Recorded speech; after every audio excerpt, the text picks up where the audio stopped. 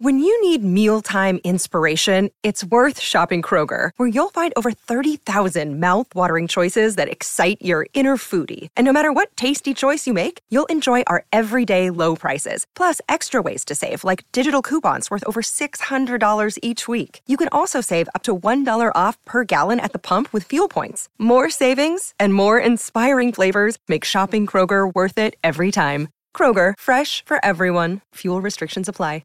Last night, the Sydney Swans. I think they Maybe can, 9. I think they can bounce back.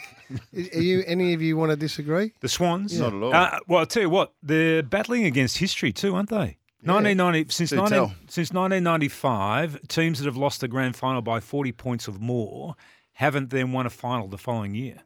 Attribution? Attribution to Fox and Champion Data from last night. I watched, didn't see that bit of the show, but You didn't see any of showed it. me. You watched MAFS, you said. Now, listen, I went to bed. does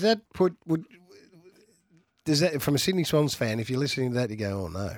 Or have they got a greater assurance and confidence in what they've got at their disposal? No, they've got all that because they've displayed over the years that they're one of the most solid football clubs, organisations, game plans, all that sort of stuff. They're underpinned by a really strong, aggressive desire to want to compete all the time and defend, that type of thing. So that will still be there and they'll hold them in good stead. But winning finals is not that easy either.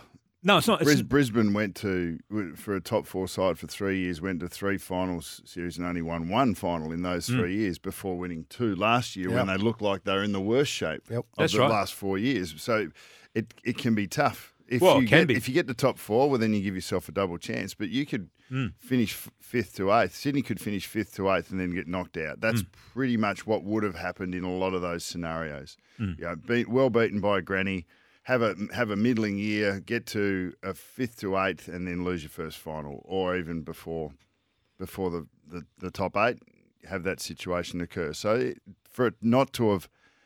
For that trend to have continued over a 20 or nearly 30-year period is significant. Yeah, no, it's a watch.